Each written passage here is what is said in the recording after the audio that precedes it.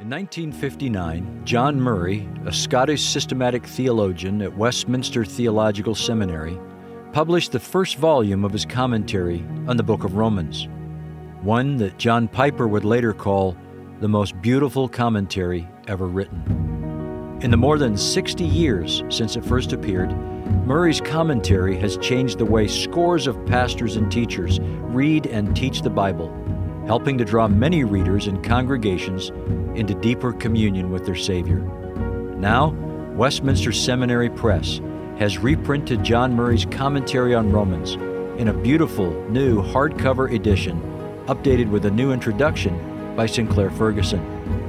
I'm your host, John Curry, Professor of Pastoral Theology at Westminster. In this podcast, we'll revisit the classic commentary with some of the pastors and teachers it has influenced the most. Along the way, we'll explore how Paul's letter to the Romans and John Murray's commentary on that letter help us to understand, teach, and preach Romans in the present day. I hope you'll join me as we explore together the Epistle to the Romans.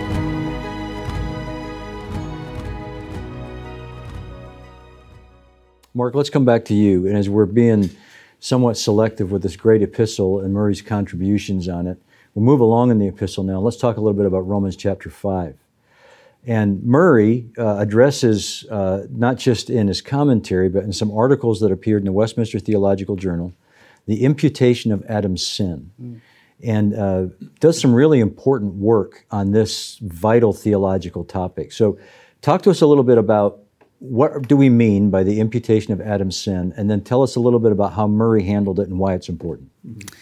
Such important questions, and Murray is particularly sensitive to their centrality for a lot of key matters of concern for the church's proclamation of the gospel and frankly for the Christian life generally. We were noting earlier the dispositional reality of Murray approaching the text of Scripture, and noting how there's not just the scholar who is handling the text, but here's a Christian who clearly is coming under the Scriptures rather than over the Scriptures. I think Romans 5 is one of the best windows into Murray the man that you'll find in his written work.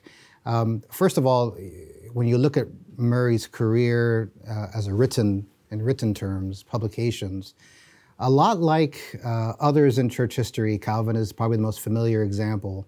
Murray commented on Romans relatively early on. He never left Romans. All of his theological essays collected in those 4 volumes of his writings, other things that he did, they show the imprint of a man who's been in Romans for a long time.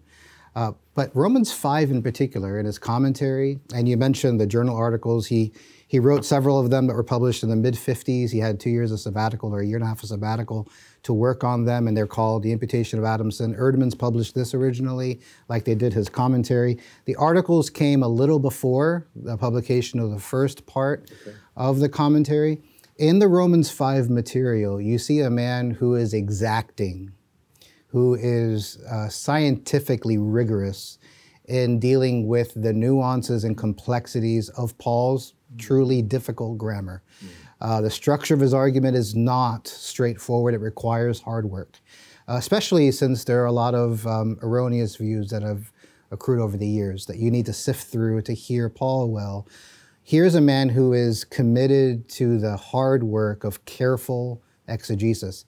But all throughout this chapter, where you are dealing with matters of divine wrath, judgment, the condemnation that comes to sinners, primarily but not only the forensic dimensions of our situation and our union with the first Adam, where we have been imputed his sin because of a solidarity we have with him, with such dark material and the exacting requirements of careful exegesis. You know what else you hear in Murray in Romans 5?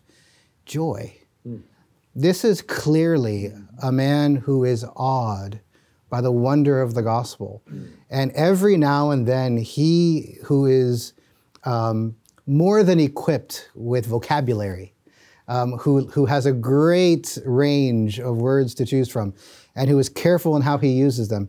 Sometimes you see him as a child with a new toy running up against the limits of expression. He clearly loves the gospel. The whole commentary, again, of such difficult material in Romans 5 is suffused with childlike joy in his Lord. And I like to point people to Romans 5 in his commentary because you see the Christian man, Murray, loving the gospel while working through its difficulties. So it's a great thing to think about when you're reading chapter 5. Listen for the joy of the gospel in this unpacking of it. So what is the facet of the gospel Romans 5 is ordinarily connected with most? It is this matter of justification and the reality justification reflects. And this is a way in which Murray is really helpful because he's so good with nuancing. Yes, he is concerned to unpack and to clarify the forensic benefits of our union with Christ, the legal benefit of our union with Christ. That because of the identity of Jesus Christ, who is Son of David and Son of God, who is the second and last Adam, 1 Corinthians language, because he is that man, not a private person, but as the Puritans would say, a public person, to belong to him is to belong to the order that he constitutes, the order of reality he inaugurates with his resurrection. Otherwise, the only alternative is to belong to that order of reality of the first Adam, who when he fell in sin was not only made defiled, not only made corrupt, but was also judicially condemned.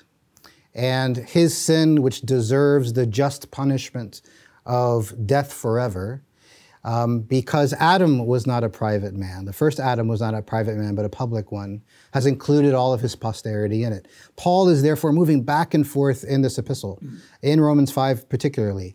The death that has come to all in Adam has been gloriously reversed in the righteousness and the work of the second and last Adam, Jesus Christ, who brings life to all of his order, all who are joined to him. We call the legal part of this imputation. It's the ground of our condemnation for our sin in Adam. It's the ground of our acceptance before God in the second and last Adam. His righteousness, Christ's righteousness, is counted as though it is our own. But importantly, and Murray is very sensitive to this, that is not a legal fiction. It is not God declaring this because he's nice. It is not God saying this because he loves you simpliciter. No, he calls you righteous because of the reality of the righteousness of Jesus Christ to whom you truly belong. Because there is no such thing as a John and a Scott and a Dave outside of Christ to be condemned. There is only the Christ who has been, 1 Timothy, vindicated, justified in the act of resurrection from the dead. You belong to him. You have the judgment of not guilty and innocent passed over you because you belong irrevocably to him. So Romans 5 is negotiating these truths.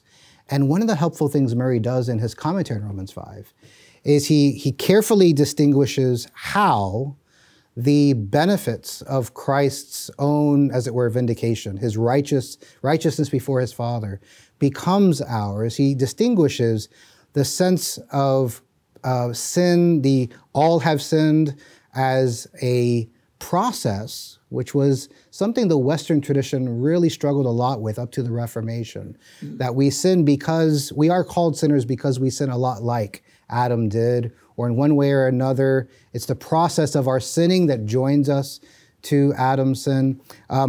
Murray is really clear. It's not the process, it's the solidarity. It's the solidarity that Paul has in view with the all have sinned. I've told students recently, and I think this is a great time for Murray's commentary to come out again. Because, among other things, we are enjoying a Bavinck renaissance. And one of the contributions Bavinck makes to these very issues is he explains how that solidarity has a reason. It's not arbitrary. You know, if you only think of the reality of the solidarity, you might think, well, why did God do that? Is that arbitrary? God just set up this covenantal arrangement and now that's just how it is. But Bavinck comes in to reinforce what Murray is saying. by pointing to the ontological status of ethical relations, that there is a real bond among humanity within humanity that enjoys a kind of ontological status that helps us understand by virtue of our creation that how God has made us is part of how he would redeem us and join us to one atom or the other. That's a whole other table talk discussion. But it's a great time for Murray's work on Romans 5 to come out with the benefit of a lot of work that's been done recently within the Reformed tradition especially.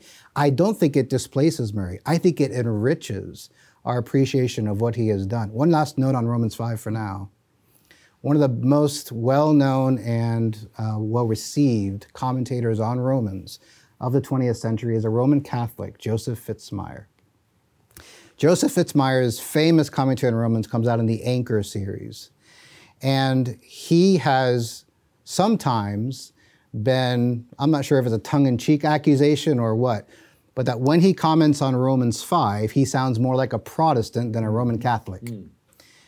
Do you know that Joseph Fitzmyer's commentary lists John Murray's commentary as one of the most important, heavily cites Murray's commentary, and was published within 5 years of Murray's commentary on Romans? Makes me wonder if John Murray didn't have something to do with a very Protestant-sounding Roman Catholic wrestling with the contents of Romans 5. Fascinating, fascinating. Well, you've mentioned the obvious contrast to Roman Catholic theology in what Murray is doing.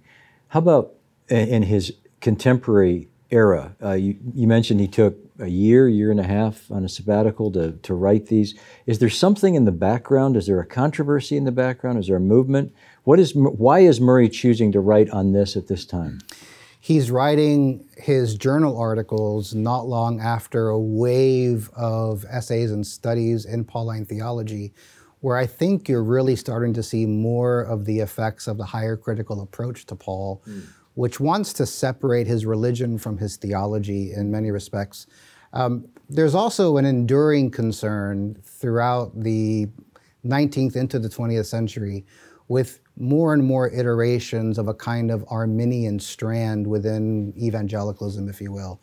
John Murray certainly shows concern with that, not just in his Romans 5 commentary, not just in his Romans commentary generally, but throughout. He sees the significant consequences negatively of going down that path, going down that road.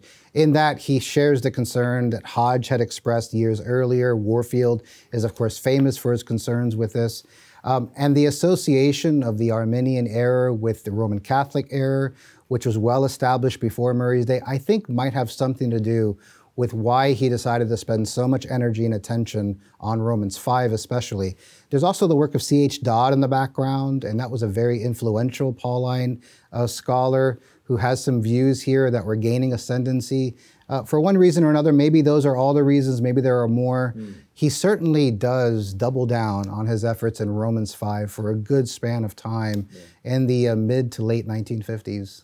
Wow, fascinating. Can I ask? Can I follow up? Would you be able to summarize for people in the pews why it matters if you think about imputation as immediate or mediate? Is this an academic discussion we all enjoy the classroom, or does this ever get to the pews? It's a really good question, and it is important, although it may not hit the pews in exactly that form. Yeah. A lot of it comes down to how we need to understand the peace with God, Romans 5:1, that we have through our Lord Jesus Christ. How is it ours through our Lord Jesus Christ? It's not by way of something the Spirit does in us or through us or among us, in addition to the fact that Christ is ours and we are His, any more than we are sinners because we have a disposition passed to us from Adam of old. No, there is a reckoning that takes place of his act of unrighteousness, whether it's considered singularly or as a collective, the act of righteousness which is reckoned as ours, point blank. And then there's the act of Christ's righteousness, combining his suffering, his death, and resurrection. There's the act of righteousness that is counted as ours as such in an immediate way. The immediate possibility was a way of explaining how that sin might trickle down to others in a way that wanted to account for some apparent advances in anthropology and in the sciences and in cultural studies. Those have largely gone the way of the wastebasket, those alleged advances, and yet the idea has persisted. Murray is quite helpful in pushing back against even some representatives in the Reformed tradition from years earlier when it comes to the necessity of seeing immediate imputation as central not just to understanding our relationship to sin, but as key to understanding the gospel, as including, not exhausted by, but including the forensic or legal dimension of being counted righteous for the act of righteousness on the part of another and attributed to us or reckoned as ours, not because we are lovable, but by virtue of our union with the one who has been counted righteous. His justification, strictly speaking, is what becomes our own justification.